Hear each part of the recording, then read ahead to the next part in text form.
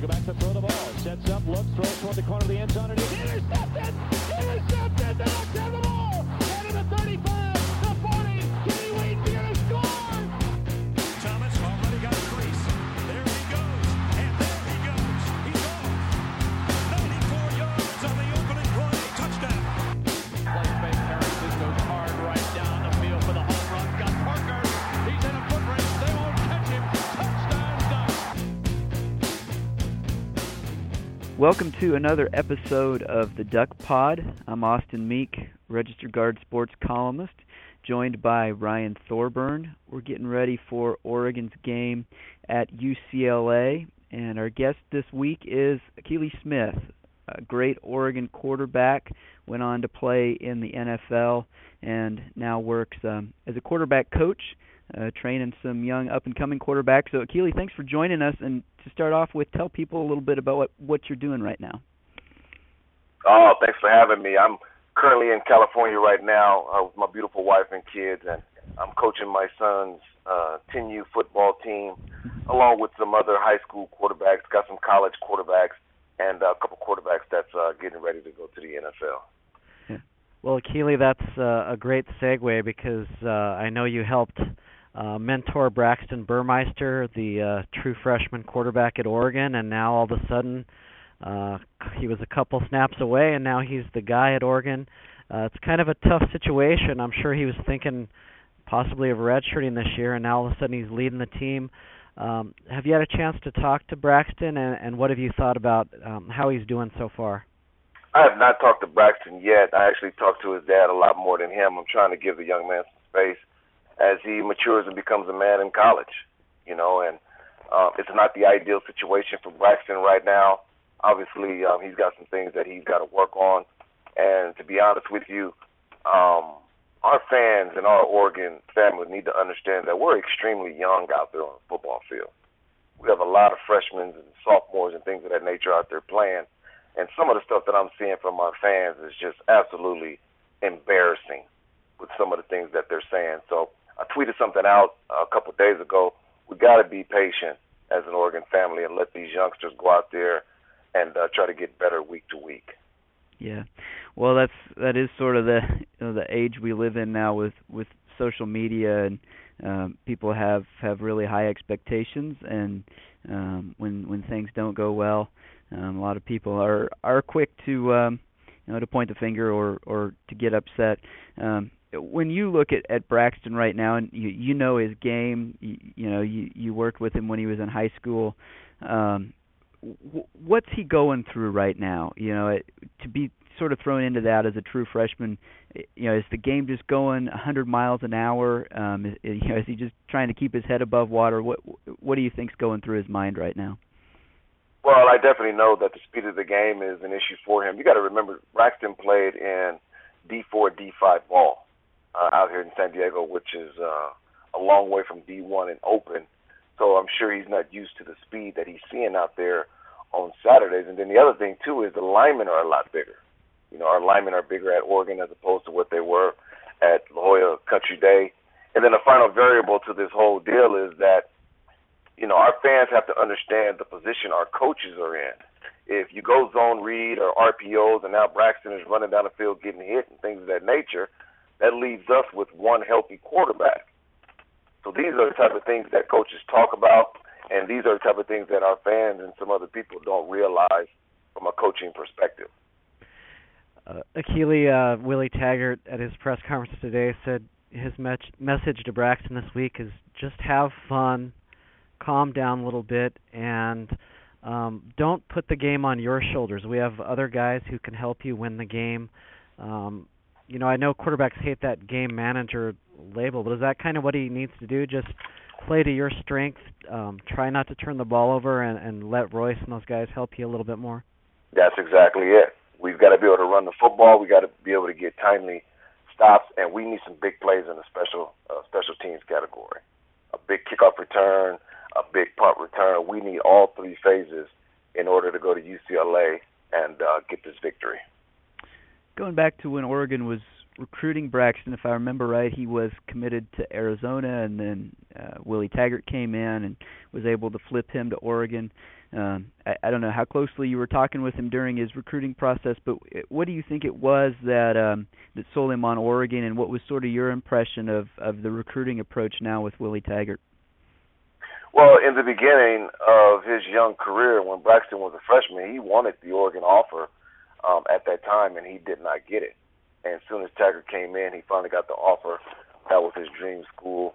And, now he's out there right now trying to get acclimated with everything, the speed of the game, going through the rigorous Pac-12 schedule, and, get better out there when he gets an opportunity.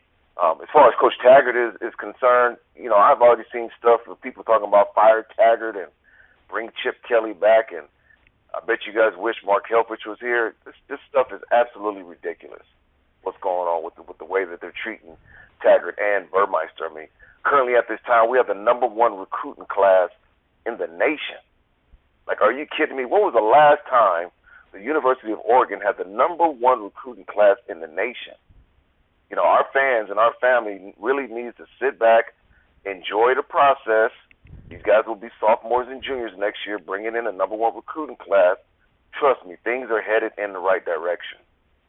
Yeah, and to your point, I think things were going pretty well, and then all of a sudden you lose your starting quarterback to a collarbone injury after that 4-1 start. I'm curious what you think of Justin Herbert's game, and also if you ever had a similar injury during your time in college or the NFL, and what's the timetable realistically to get back from that? I've never had that injury, but in my opinion, Justin Herbert was on his way to being a first-round draft pick. I'm that high on the kid. He stands at 6'5", 6'6". He has great balance. He can make all the throws. He is the prototypical NFL quarterback that the NFL teams are looking for, and it's just very unfortunate that he had that injury, but he will be back healthy, and I guarantee you all these people that's talking bad about our program, they're going to have to eat those words here in the next couple of years. Yeah. Well, Keely, I think you and I have talked about this before. You're a little bit removed now from your NFL career. You had the experience of being a really high draft pick and not having your career work out, the way you had hoped when you got drafted. Have you sort of found peace with that? As you look back on your NFL career, have your feelings about it evolved? How do you feel about it now that you're kind of removed from your time in the NFL?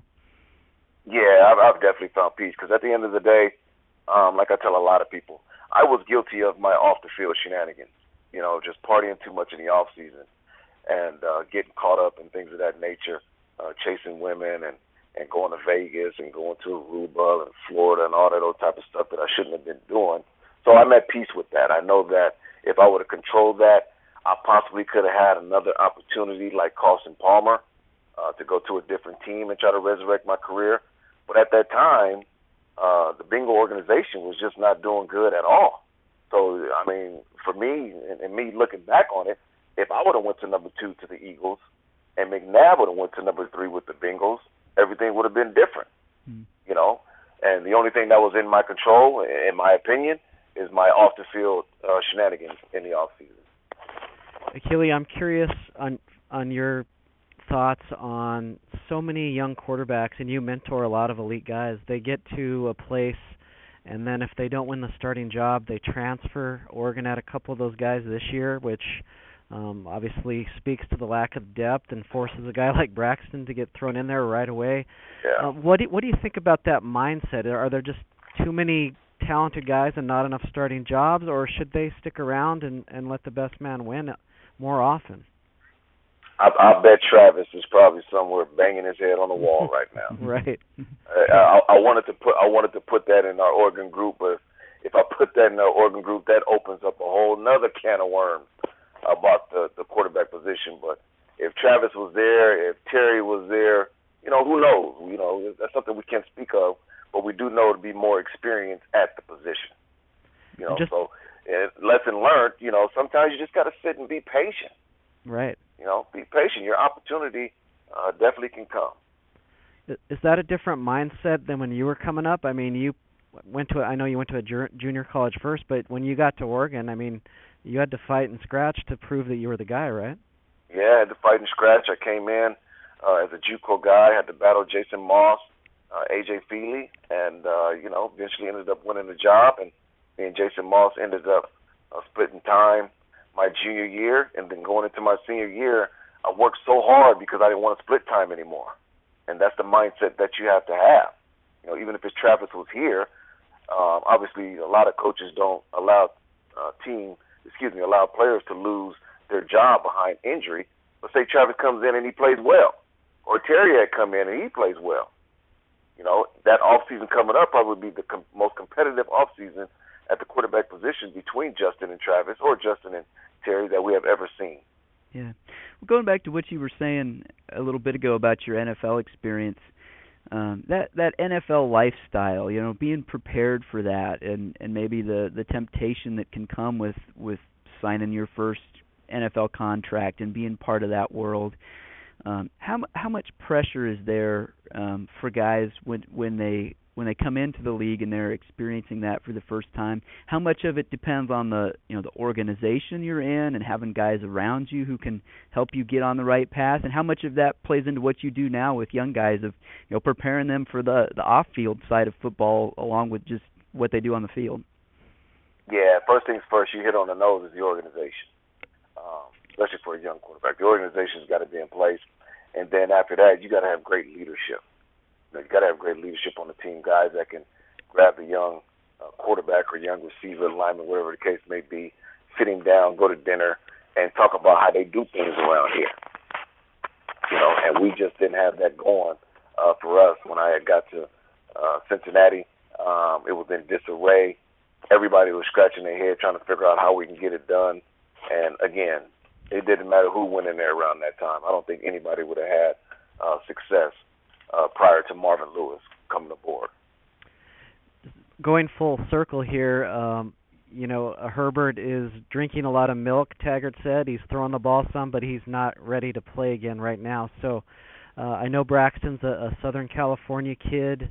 What do you think it's going to mean to him playing at the Rose Bowl, and is that something you were able to experience at Oregon, and what's that like? Yeah, it's going to be big. I remember playing against Cade McDowell and the boys. We had college game day there. The game went to overtime. We ended up losing to Cade and those guys in the Rose Bowl. So a lot of emotions are going to be running in Braxton Burmeister's mind and heart. I'm sure his family's going to come up to the hotel and visit him, things of that nature, and everybody's going to be in the stands. But he's just got to relax. You got to relax, put a simple game plan in there for him, maybe even speed up the pace. Maybe 10 to 15 plays, speed up the pace to where we can get on the ball as quick as possible and snap it, and go from there. Yeah. Akili, what's your relationship now like with Oregon? I read a while back that you were working to finish up your degree. Were you able to finish that, and do you get back to Eugene very often? Yeah, the last time I was back was when we played USC at home. I think LeBron and all those guys were at the game to see a game. And then I went back to the recruiting party that Taggart had, introducing all of the recruits. And I definitely plan on coming back, finishing my degree, and then looking to see if there's an intern job available, if there's a GA job available. Heck, I wouldn't mind working in the equipment room with all the stuff these kids got these days. And shoot, so I'm definitely working on coming back to finish my degree and then have a conversation with Taggart to see how I can help the program. Oh, cool. So you'd like to get into college coaching then eventually? Oh yeah, that's definitely in my plans. No question about that. Oh, good, cool. Well, before we let you go, I'm just curious. I mean, Oregon's played Josh Allen. You have Sam Darnold down there at USC, and now Oregon gets to play Josh Rosen this weekend. What do you think about some of these young guys? And it seems like, especially with Josh Allen, the hype train just gets rolling, and it seems like there's a lot of pressure on these guys. What do you make of this class, which the NFL seems to be really drooling over? Yeah, it's a good group of kids. Coming up nowadays, Allen looks pretty good, mobile. Rosen is your pure drop back passer. And Sam Darnold can just do so much with his legs and being able to move and create and things of that nature.